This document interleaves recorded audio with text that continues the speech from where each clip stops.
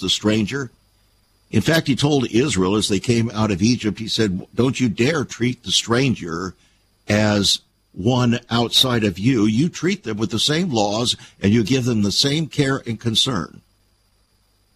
And yet right now, crowded loneliness has gripped our society. 18 years ago, my wife and I penned a book called The Power of Hospitality, saying that an open heart, open hand, and open home would change your world. In Chapter 3, we began with the phrase, crowded loneliness is frightening. It's nearly inescapable in our modern world unless, of course, you radically and persistently give yourself to hospitality or, as our guest today says, friendship. Believe it or not, even our church buildings are now being designed like malls, breeding grounds for artificial relationships. We belong to a club of strangers yearning desperately for friendship. And years ago, I had on this program the cousin of Dr. James Dobson, who was heading up for Focus on the Family Pastoral Ministries. And he told me that 55% of all non-Christian Americans believe it's getting harder and harder to make lasting friendships. That 62% of born-again Christians were claiming it was getting hard to make lasting friendships, but 73% of all evangelical Christians were finding it difficult to make real friends. How could that possibly be? You could say, whatever happened to Christian community? Whatever happened to the covenant community in America? Are we destined to be strangers in the commonwealth of faith? Well, our guest today says, no, we're not destined that way, but we're drifting that way. In fact, many of us are actually running that way. And so today on Viewpoint, you have, whether you call it a privilege or the bane, to have two lawyers speaking with you concerning the matter of friendship, the matter of hospitality, the matter of a covenant community, and what it takes to truly be without loneliness in a very and increasingly lonely world. So I want to welcome here today on Viewpoint a very special guest, Justin Early, with his book, brand new book, Made for People. He says we drift into loneliness and need to fight for a life of friendship. Justin, it's good to have you on the program. Thank you for having me, Chuck. I'm thrilled to be here. Well, I understand that you have a family of lawyers. Your father, Mark Early, who was Attorney General for the state of or Commonwealth of Virginia years ago, was actually on this program, and I believe he also then became a official representative there for the Prison Fellowship Ministry, didn't he? You're exactly right. You're exactly right. So he is now a lawyer in Richmond. My brother Mark is also a lawyer in Richmond, and here I am, a third lawyer in our family in Richmond, speaking to a fourth lawyer. Well, it's interesting. Years ago, as I was practicing law in California as a trial lawyer, right at the beginning of my practice, the Lord spoke to my heart very distinctly that I was to run for the state legislature. And it's not something I had contemplated doing. I had never had a desire to do it and was not involved in politics at all. So now what am I going to do? I didn't have any money. I didn't have any political connections. And so here's what I ended up doing, Justin. I ended up walking door to door in Southern California, over hill, over dale, hitting the dusty trail, knocking on doors every single night after I got out of my law office. And I had the proverbial holes in the shoes to prove it, knocking on doors, introducing myself, shaking their hands. And God used that experience, walking 1,000 miles door to door over a 3-year period, running twice for the legislature, to actually open my mind and my heart to people in a way that I had never had before. It's amazing what God can do even with lawyers, isn't it? Yeah, well, no wonder he had you do it. He had some work for you to do, I guess. You know, if it hadn't been for that experience, along with many, many others, I wouldn't even be doing what I'm doing here today. And we just never know how God is going to use the experiences in our life, even with the friends that we make or even lose over time. We desperately need friendship. In fact, a Harvard sociologist warned that emotionally, one of the social consequences of the fragmentation of social groups would be loneliness and a legacy of coldness. And we're right there, aren't we? We are right there. If anybody's reading the news, you're going to see it almost every day on the front page. We're confronting an epidemic of loneliness. And my claim is that Christians should know why this is happening, and we know how to fix it. Well, why do you think it's happening? Why do you think it's happening? Well, I think it's really important to understand that loneliness is our way of saying relational brokenness. There's something going, because social isolation is a different term. Social isolation is the idea that you're not around other bodies of people, and that's a health problem. That's a health issue, mental issue. But loneliness, which is also a severely rising mental and physical health issue, is the brokenness of perceptions of relationships, that you have something on the inside that the outside world doesn't understand. You feel isolated. And that is exactly what you see in the fall in Genesis chapter 3. So the idea that we are hiding behind fig leaves from each other and hiding behind bushes from God, the idea that we hide, is nothing new. It is what sin does to us. In fact, the enemy wants us alone is one of the best lines that Dietrich Bonhoeffer writes in Life Together. Well, isn't that exactly one of the ways of warfare, is to get to isolate off people or a group or an army, isolate it off from its support system so that you can more easily attack it and gain victory? Exactly. And that's what you see the enemy doing in the garden with Eve, coming up to her alone, speaking half-truths to her, trying to say, between you and I, did God really mean, right? And so the idea that isolation is the enemy's tactic and the isolation is the result of the fall should help us understand that living isolated lives or living lonely lives is a spiritual problem before it's a physical one. All right, we want to talk more about that after this break. That's a great segue, because that's exactly where we're heading. It's a spiritual problem. It's not just a physical problem. It's not just an emotional problem. It is a spiritual problem. Are you lonely? Are you around a crowd of people but still feel lonely? We'll talk more about it when we get back.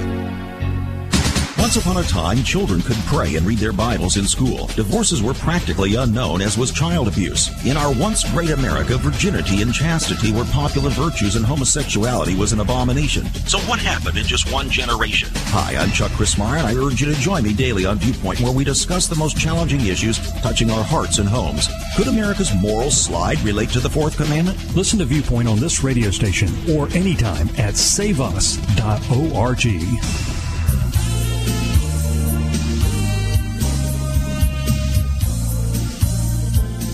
Welcome back to Viewpoint. I'm Chuck Christmeyer. It's conversation, as always, with ever-increasing conviction, talk that transforms. And I trust that our conversation here today will be transformative for you, because the reality is we are living in a very, very lonely society. Lots of people. In the early 1960s, a fellow came out with a book called Crowded Loneliness. Crowded Loneliness. And it's pretty frightening. And that's what we have in our modern world. It's inescapable. Unless you absolutely, radically, and persistently give yourself to hospitality and friendship, it's just going to be there. And so if we're truly followers of Jesus Christ, we should not find ourselves in that position, because it takes effort. He who would have friends, it is said, must show himself friendly. So then why is it that when H.B. London, Dr. James Dobson's cousin, who was head of pastoral ministries to focus on the family, joined me on this radio program back about 20 years ago, and he said that 70% of pastors in America claim they have no friends. One listening pastor to the program later told me he thought the figure was really much higher than that. How could that be?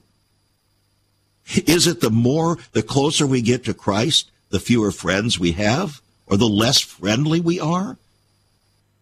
And what if indeed we're living on the near edge of the second coming of Jesus Christ? Would it not appear that we should be loving others even the more so?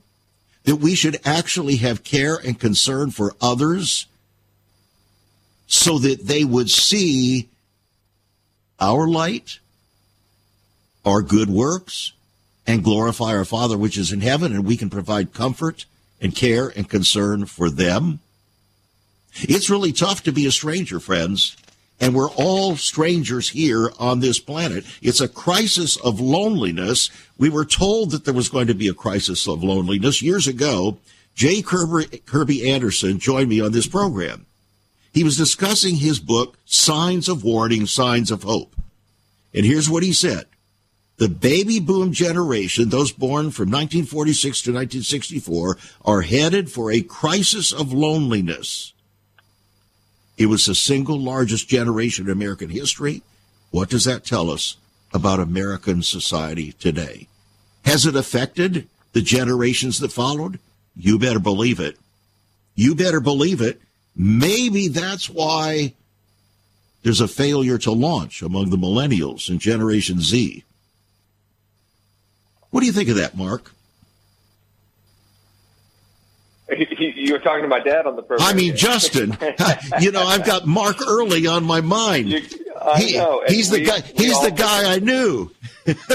We all think it's a compliment to get mixed up, I think. Oh, well, he was a wonderful guy, just a wonderful guy. He should have been our governor. I wish. I would have gotten to live in the governor's mansion. That would be fun. But yeah, I think it's fascinating, actually, that you said that Dobson predicted that there would be a crisis of loneliness amongst baby boomers.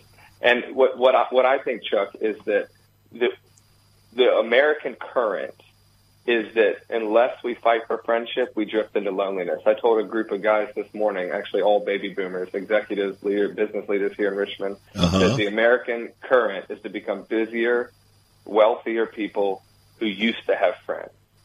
And the issue of being a disciple of Jesus Christ has always been, are you going to go along with the cultural current, or are you going to live otherwise? And I think one of the ways that we have failed to live otherwise and just gone along with the current is that we have adopted the same social patterns as the rest of America, which means that by and large we look as lonely. And we should be a witness. We should be living differently. You're living in Richmond, Virginia. Where did you come from to Richmond? Well, I went to high school here around Richmond. Oh, okay. So, though I lived as a missionary in China, and then went to law school in Washington, D.C. Okay, so but you already had your roots in Richmond. Well, let me tell you what happened to my wife and I. We spent 30 years in Southern California. I practiced law there for 20 and taught school before that for 9 years. And we were kind of known as the hospitality people there in the church and throughout the entire region. And so when the Lord called us to leave Southern California and come to the so-called South, particularly Richmond, Virginia, boy, we had images of Southern hospitality like you couldn't believe. We actually thought we were entering into the very womb of hospitality. So we got here, and at first it seemed like everybody would greet you with a smile, and there seemed to be this, at least out front, sense of receptivity. But very quickly we discovered it was a veneer, a total veneer. And it was very disconcerting to us. We walked into one church, and they actually closed the doors right in front of us. My wife was involved in another church before I actually made the transition here from Southern California, closing my law office. And she tried to introduce herself to the wives of the pastors of that church, and they told her this: we don't have time to get together with you. We have our friends. We don't have time to get together with you. Another party said, you know what, you're just going to have to accept it because everybody here grew up here, and we just we're just not open to anybody else. That's how we were received here in Richmond, Virginia. So in order to make friends, we had to almost break the doors down. Brought pastors into our home. I mean, we had all kinds of things going, and actually wrote the book, The Power of Hospitality, right here in metropolitan Richmond. And, we press on because loneliness is a terrifying and terrible disease of the human condition, isn't it? That's right. And I think it's good that you all pressed on anyway, but it's important to note that sort of closed off exclusivity, which is so easy to find anywhere, is the opposite of God's approach towards us. One of the things I write about is that the Trinity, at great cost, sacrificed Jesus in order to let us in, and to the open circle of the Trinity. And one of the things that we should take from that is that Christian friendship is always welcoming. It's always hospitable. It's always open. It's not a form of closed-off cliques, but rather an imitation of God who welcomes the other in. I think it may have been Viktor Frankl who said, happiness is a door opening outward. We tend to think in America that happiness is a door opening inward. It's all about me. But the reality is, from God's perspective, from a Christian perspective, happiness is a door opening outward, isn't it? Yes. And I think you see that in the story of the Bible as it relates to relationships, that when we close ourselves off, I think it's Martin Luther that called the state of sin incurvatus se, or I can't remember the Latin word, but it's the idea of a heart curved inward. But the fundamental posture of the way we're created is to be before God and before other people, as Genesis 2 puts it, naked and unashamed. And then we're known by God and we're known by others, but we're loved. And what I call covenant friendship is that kind of relationship, because it's modeled after the love of Jesus, who knows us fully but loves us anyway. And that's the outward life. That's the life of saying, I can be known. I don't have to hide. Even though I have sin, I have problems, I have embarrassing things, I'm going to be open and invite others in. And then when we do that and we find that others love us anyway, now that's a two-way street. That's not guaranteed, but that's what we're working towards in covenant friendships. That's an imitation of the gospel. All right, so here's a mystery. That's why it's so important. Here's a mystery, Justin. How is it that God could call two lawyers to write and speak about this subject when it seems to have nothing whatsoever to do with the law? That's miracles. God is a God of miracles. That's the only way. God still has miracles to do. He can speak even through lawyers, right? That's right. And it is truly a miracle. Well, I want to make available your book. It's called Made for People, friends. Why We Drift into Loneliness and How to Fight for a Life of Friendship. You got to fight for it. You really do. You have to take initiative. Jesus took initiative. God the Father, in the fullness of time, took the initiative to establish or reconnect for us. We call it reconciliation, to reconcile us if we would want to be reconciled. He sent Christ to extend an invitation to us. He said, look, I go to prepare a place for you, that where I am, there you might be also. In other words, Jesus' message was a message of hospitality and friendship to us. It's the very heart of the gospel. So how is it that we've missed that? You don't want to miss it. Get a copy of the book, Made for People, Why We Drift into Loneliness and How to Fight for a Life of Friendship. It is a $20 book. Yeah, $20 book, yours for $17 here on our website, saveus.org. Saveus.org. You can give us a call at 1-800-SAVE-USA. That's 1-800-SAVE-USA. Or write to us at Save America Ministries, P.O. Box 70879, Richmond, Virginia, 23255. Writing a check at $5 for postage and handling, and we're going to get the book in your hands. one lawyer to another and two lawyers to you. God actually used lawyers as a spiritual mouthpiece to our nation. Justin, are you aware that, of course, our national anthem came from a godly lawyer, Francis Scott Key? He also gave us our national motto, "In God We Trust." And it was a godly lawyer in 1630 by the name of John Winthrop, who, after loading up 4 boatloads of Puritans, on the Arabella, he gave us a model of Christian charity, which sets forth the very spirit of what you and I are talking about today. It's amazing. And some historians have said that it's the clearest expression of the American vision ever penned, that model of Christian charity. So we put it on the back. We put it in our book, The Power of Hospitality. We put it in the back of our book, Renewing the Soul of America. It is powerful and should be an inspiration to every pastor and every professing Christian out there. So, lawyers. And, of course, we know about Abraham Lincoln, who said, this nation under God and only under God shall have a new birth of freedom, the government of the people, by the people, and for the people should not perish for the earth. So lawyers were used by God to express some of the most powerful spiritual principles for this country.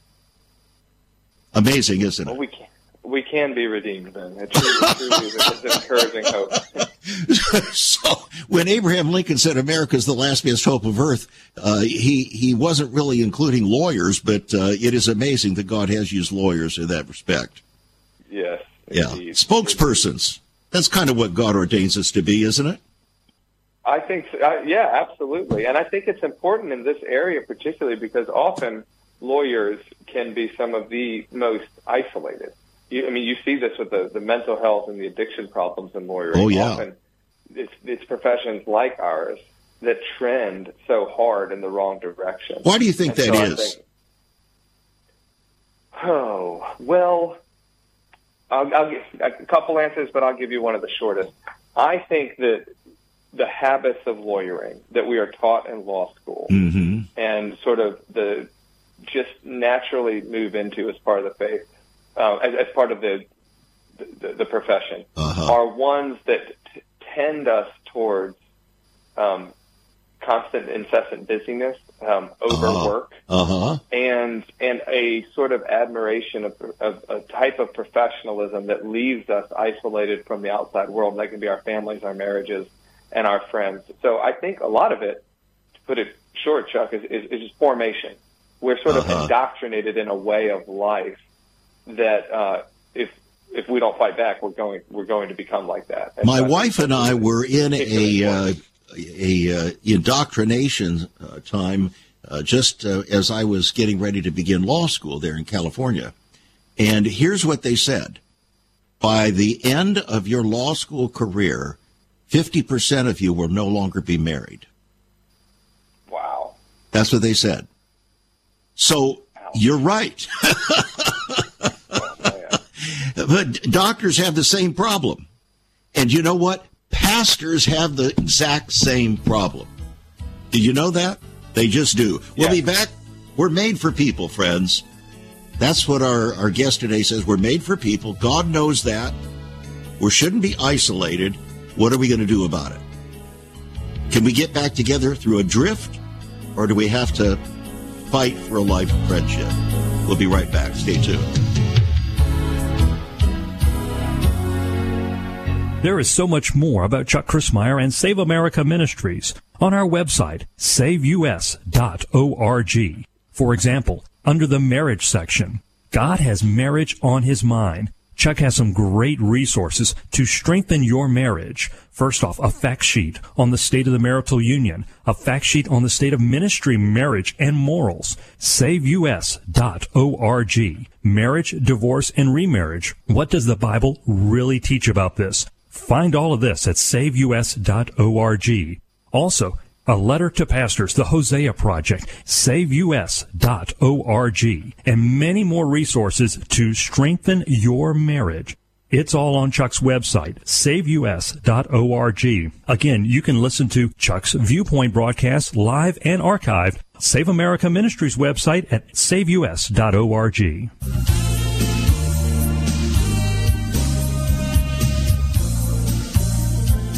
Most of us heard the phrase, he died of a broken heart. It sounds like it's just proverbial, that it's just sort of a easy statement of emotions, but it's not. It's reality. The medical consequences of loneliness were documented by Dr. James Lynch in his book, The Broken Heart. Here's what he said. The price we are paying for our failure to understand our biological needs for love and human companionship may be ultimately exacted in our own hearts and blood vessels. He says, now, we have a death rate twice as high as those with frequent caring contact. And statistics are proving now, friends, that our life expectancy in America is dropping off dramatically. And many believe it's not due to COVID. It's due to loneliness. Something to think about. So when we think about that, and as I was discussing earlier with Justin Early, our special guest, we were talking about John Winthrop, one of the most prominent Puritans to land on our shores, a godly attorney. He's the one, by the way, who coined that phrase, a city set on a hill.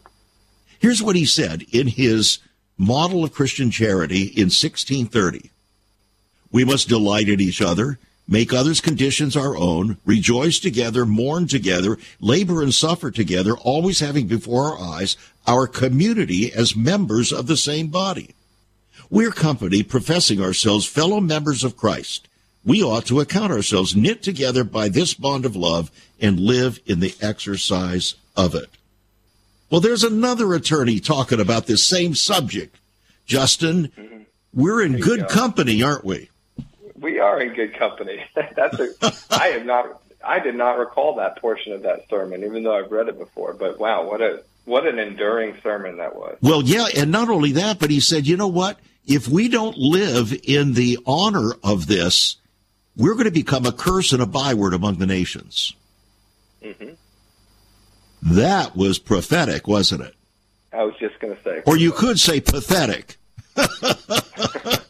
It's become pathetic because we're becoming a curse and a byword among the nations because we have not, in this day and age, lived out that calling. And so you talk about community. And we're not talking about sacrificing everything to gain community. We're talking about the reality of real community. Certainly, we have to talk about community in Christ. Some would say, well, community in Christ means that you profess Christ as your Savior, I profess Christ as my Savior, so we're a community. I don't think it works that way, does it? I don't think it's so simple, but it is the starting point. It's a starting point. But it's not the end of the journey. It's like a baby that is stillborn. Yes.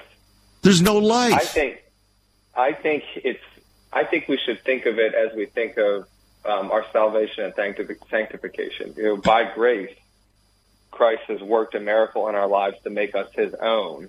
But that is not the end. Then he calls us to be sanctified, to walk with him, to become more like him. And similarly, a starting point for our community is that we are sinners saved by grace. And by the way, that's a really, really rich starting point for community because it helps us admit that we're broken people who are allowed to share flaws. Now, however, we need to become sanctified in our community and work on acting like it. And I would say, as I said earlier, Jesus is the model of covenant friendship. He's the one who has come to us vulnerable and committed to us. We should become, Ephesians says, be imitators of God. Becoming more like Christ necessarily means looking more and more like a friend of others sinners, who Jesus was. Well, I think it's a starting point, but it's not the end point. Exactly. He says, be imitators of God as dear children and walk in love. Now, you can't walk in love unless you're in fellowship with others. And I think one of the problems that we find in our churches, in fact, I will tell you, repeatedly over the past 28 and a half years here on this program, I have had people call me from all over the country saying, Chuck, where can I find a gathering of believers, a church, a gathering of believers that is absolutely committed to telling and preaching the truth, the whole truth and nothing but the truth, and that believes in the reality of Christian community? Those two things. You see, some places purport to offer a lot of community, but not much truth. Wow. Other places purport to offer a lot of truth, but not much community.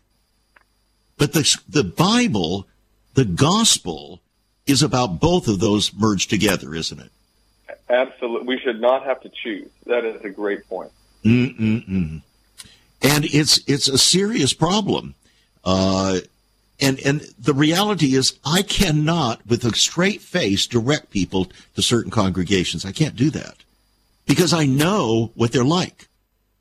And in order to try to gain folk into the fellowship, we seduce them by not telling the whole truth. Yes, yes. We're trying to win friends by telling people what they want to hear. And that's not God's way of reconciling people to himself or to one another, is it? No, I think that's a great point. It's not, that doesn't work in our individual relationships, as in the way to true community is not to tell people what they want to hear, but to be honest with them about yourself and about them. That's where real relationships happen. And similarly, you draw a great point that in church, the way to manifest the body of Christ is not to tell people what they want to hear about themselves, but rather tell the truth about themselves, that they're sinners and they need Jesus. So telling the truth about us and God is the way to truth, but also the truth will set us free to be in community included. Exactly. Now, one of the things that I found unusual and that I really liked about your book is your focus is not on feelings.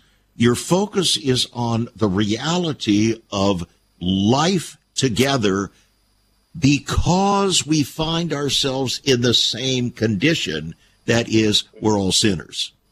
And you were just talking about that. We're all sinners saved by grace, which is God's enabling power to enable us to do what he wants us to do.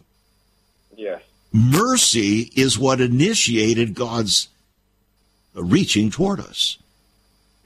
It wasn't grace, it was mercy. It's his grace, then, that enables us to follow through. So, if we don't recognize, first of all, that we're sinners, his grace means nothing to us. Neither does his mercy. Have you ever heard of somebody going before a court that is accused of a particular crime, but refuses to acknowledge it or commit it or admit it? Is he likely to get mercy from the judge? No. So we have to confess our sin. We have to come clean before God. And when we do that and then receive Christ as the propitiation for our sin, then we have fellowship with God, and the blood of Jesus Christ cleanses us from all sin. Now we can have fellowship with one another, can't we? That's right. And that's exactly what John said in 1 John 1. That's exactly what he said. Now you're going to have fellowship with one another. So, go ahead. That's a great point. That's what fellowship is built on. And the first two practices, I call them the arts and habits of friendship in this book, are vulnerability and honesty, which is, vulnerability being honest about yourself, and then honesty being honest with others about themselves. And I think you draw a great point there, that the reason that is the way to friendship. And by the way, that's the way to any friendship, not just Christian friendship. But the reason it's the way to friendship is because of the spiritual truth about us, that we need to admit our flaws, and other people need somebody to see them clearly. And that is, as you just quoted from John, that's the way to fellowship. Yeah. So, if we're required to confess our sin before God, then why is it that we have such a propensity to hide from one another? Well, don't we have to live? You talk about vulnerability. You talk about openness. Well, openness, brokenness, and oneness, that's what unifies us in Christian fellowship, isn't it? Yes, that's right. And I mean, this is James 5:16, the idea that we confess our sins to one another. Right. And that something happens when we do that. But the Psalms, the psalmist says, when I was silent before God, my bones burned within me. And I think you see throughout the scope of the scriptures, both of these at play, that we need to be speaking honestly to each other, and we need to be speaking honestly with God. And I personally, Chuck, feel like my confession isn't complete until it's made both horizontally and vertically. And that is, and if you think about the meaning of confession, it's to tell the truth, right? We have confessions that are like creeds. We confess the creed. When we tell the truth about ourselves to God, and when I tell the truth about myself to my friends, that is when I feel spiritually whole. And I certainly think beginning with God is the catalyst for this. But I'll also note that sometimes it's your friends who help you see that you need to repent. And so I see this as really as a symbiotic relationship. You mean like what my wife said to me yesterday? Probably she was right. Well, they say a friend is one who knows all about you and loves you just the same. And there you go. So we need friends. Now, I got to tell you, I grew up in a pastor's home. And in those days, back in the 1950s and 60s, the general philosophy of ministry and pastor in certain denominations was you can't be too close to the people. Therefore, you have to be moved around about every 2 years. So, believe it or not, Justin, I went to 26 schools during my sojourn. 26 schools across the country. Of course, that includes law school and college and so on, but 26 schools. How do you make friends that way? Let's talk about that when we get back. Stay tuned, friends. This is Viewpoint. Viewpoint does determine destiny. Have you ever considered what the early church was like? Many people are developing a heart longing for a greater fulfillment in our practices as Christians. A recent study showed 53,000 people a week are leaving the back door of America's churches in frustration. What is going on? Why has there not been even a 1% gain among followers of Christ in the last 25 years? Could it be that God is seeking to restore first century Christianity for the 21st century? Jesus said, I'll build my church. Is Christ by His Spirit stirring to prepare the church for the 21st century? The early church prayed together and broke bread from house to house. They were family, and it was said by all who observed, behold how they love one another. Incredible. But the same can be found right now. Go to saveus.org and click Cell Church. We can revive first century Christianity for the 21st century. It's about people, not programs. It's about a body, not a building. That's saveus.org. Click Cell Church.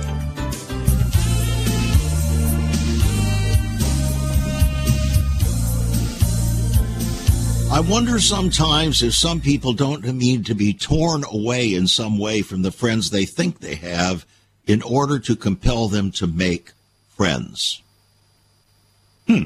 Just thinking about it, our special guest today, Justin Earley, with his book, Made for People, Why We Drift into Loneliness and How We Need to Fight for a Life of Friendship. It's a $20 book, yours for $17 on our website, friends.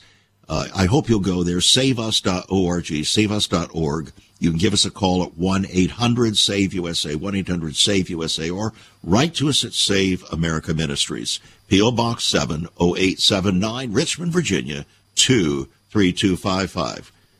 Writing a check at $5 for postage and handling. Okay. Now, what do you think, Justin? Do you think sometimes maybe it would be God's best intentions for us to have to make a move once in a while, to be compelled to reach out beyond our usual cadre of friends? I absolutely think so. I mean, I think it's probably just like God to put us on a pilgrim journey at certain times to cause us to rely on Him and to maybe to rely on new people or other people. And so that's certainly possible. I think one of the ironies of writing this book is that I recommend people try to root geographically instead of following the American current of being upended because potentially there's a raise or a new job elsewhere. So I think we should push closer to geography. But that said, this is coming from the guy who picked up after college and moved to China. So because I felt like the Lord called me to China. So I certainly think the calling of God is primary. But absent a specific call, I would encourage people to think about community as a primary factor in their geographical decisions. Where you live, what cities you move to. I would say, unless God is calling you otherwise, think about community above or at least equal to work. Very, very important. Very important, especially in this day and age. And it's tough to raise a family. It's tough to raise a family when there are no connections. I'm sure that some people would think that my parents engaged in child abuse by having me moved around so many times. But believe it or not, I look at it as a blessing because God used that to enable me to adapt and to adapt very quickly and to make a place. And interestingly enough, some people might think that I'm just the most outgoing person out there. No, exactly the opposite. Anybody that knew me knew that wasn't the case. But God had to use a whole variety of things to bring me out of myself to love people, including running twice for the state legislature there in California and walking 1,000 miles door to door.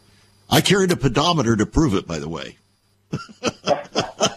Wow. Yeah, I sure did. So, I didn't win, and thank the Lord for that. I am so grateful, but I had to go through that experience in order to have a heart for people. Now, you talk a lot in your book about how sin separates us from God in our friendship there and how it separates us from one another. And you quote Dietrich Bonhoeffer with these words: "The pious fellowship permits nobody to be a sinner. So everybody has to conceal his sin from himself and from the fellowship. So we dare not be sinners. But so we remain alone with our sin, living in lies and hypocrisy." Talk about that.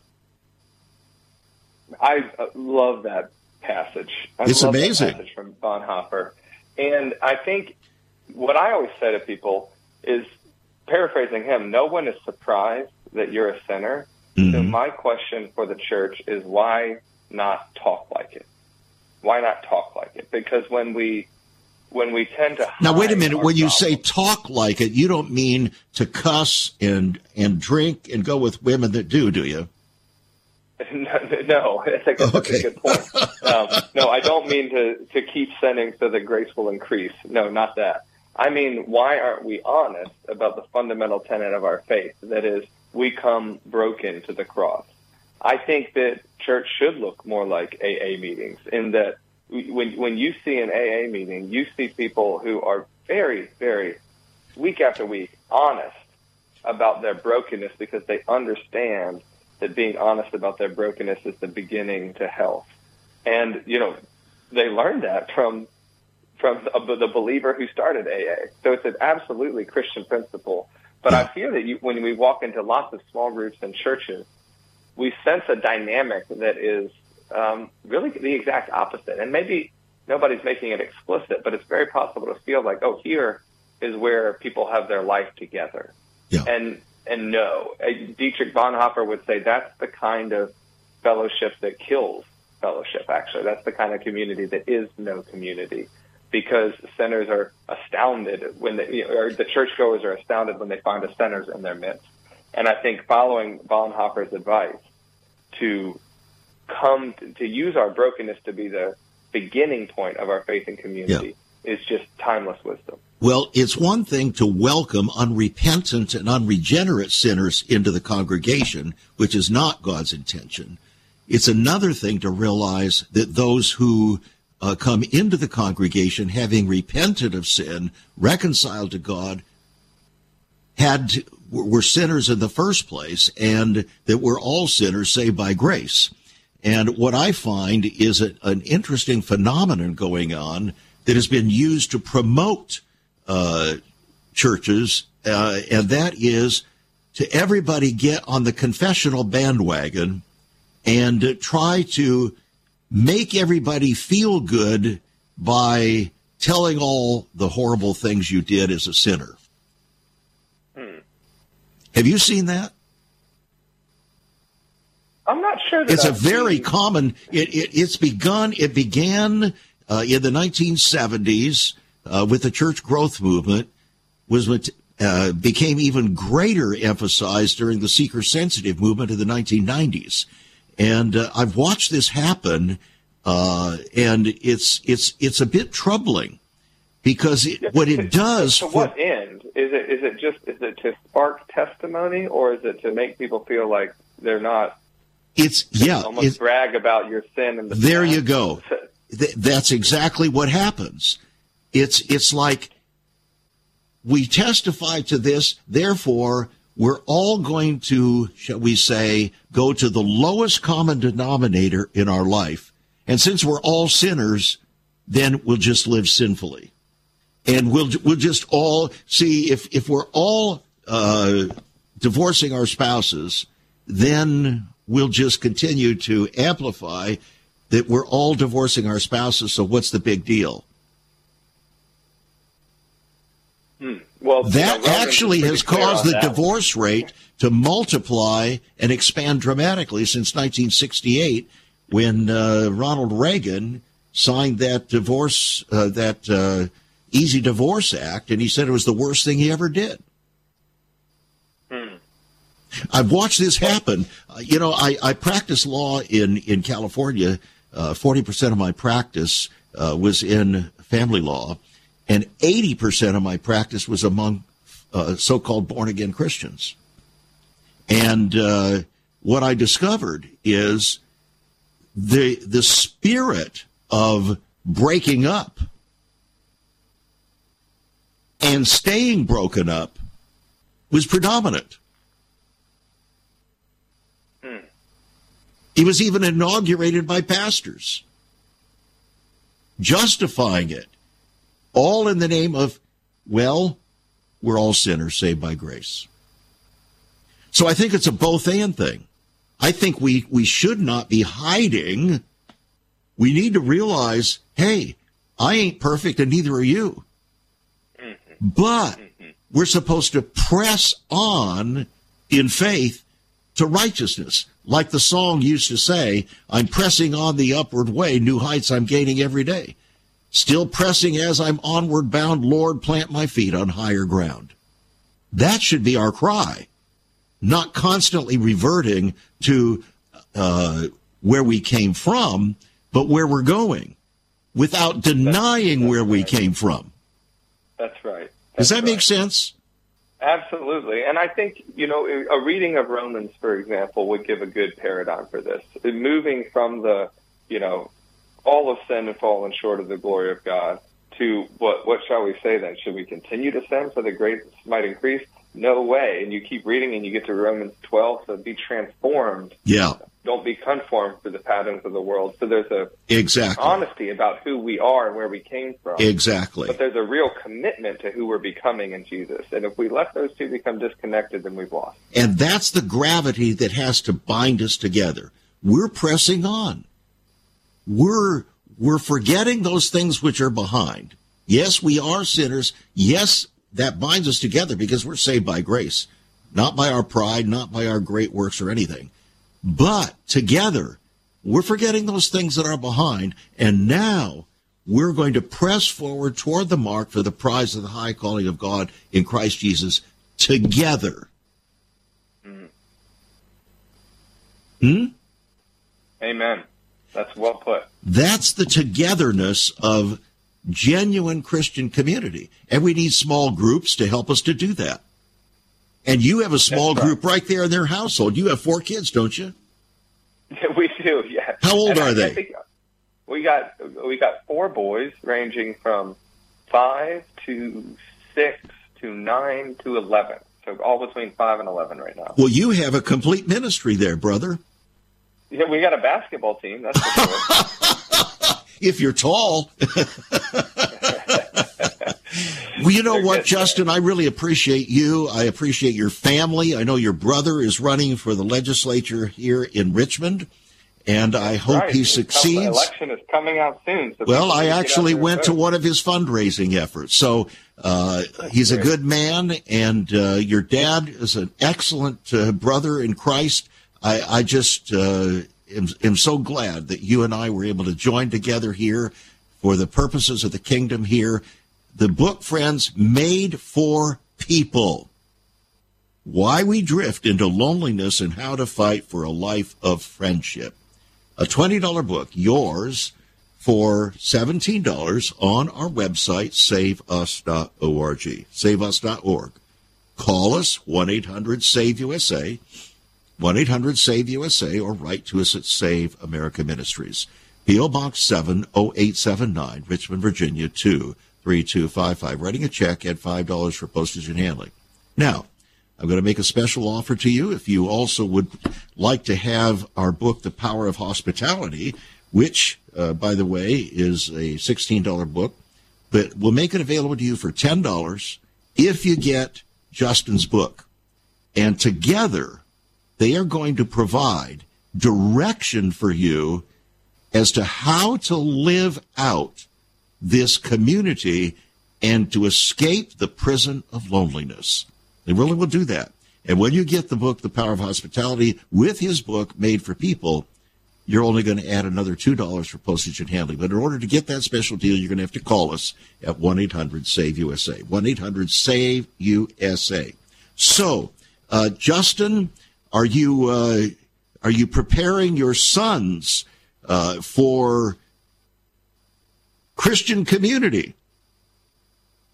You know, that's one of the things that I think about every day with 4 boys. How am I raising them to be Christian men? And there's many things, you know, family devotion, praying with them, making sure they come to church. But one of the things that I think about often is, do they see me in relationship with other men?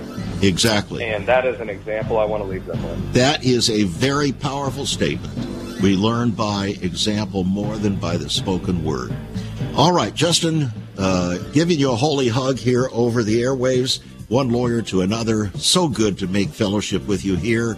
And keep pressing on, my friend. And folks, remember, we have no commercial advertising for this program because it imprisons us from saying what needs to be said. So, God is relying upon you, and we're relying upon God for you to give as the Lord moves in your heart to enable us to stay on the air, to prepare the way of the Lord for history's final hour. That's what we're doing even today. Let's live it out. Let's live it out in Technicolor, high definition, whatever you want to call it. Let's do it, and do it together. God bless and be a blessing.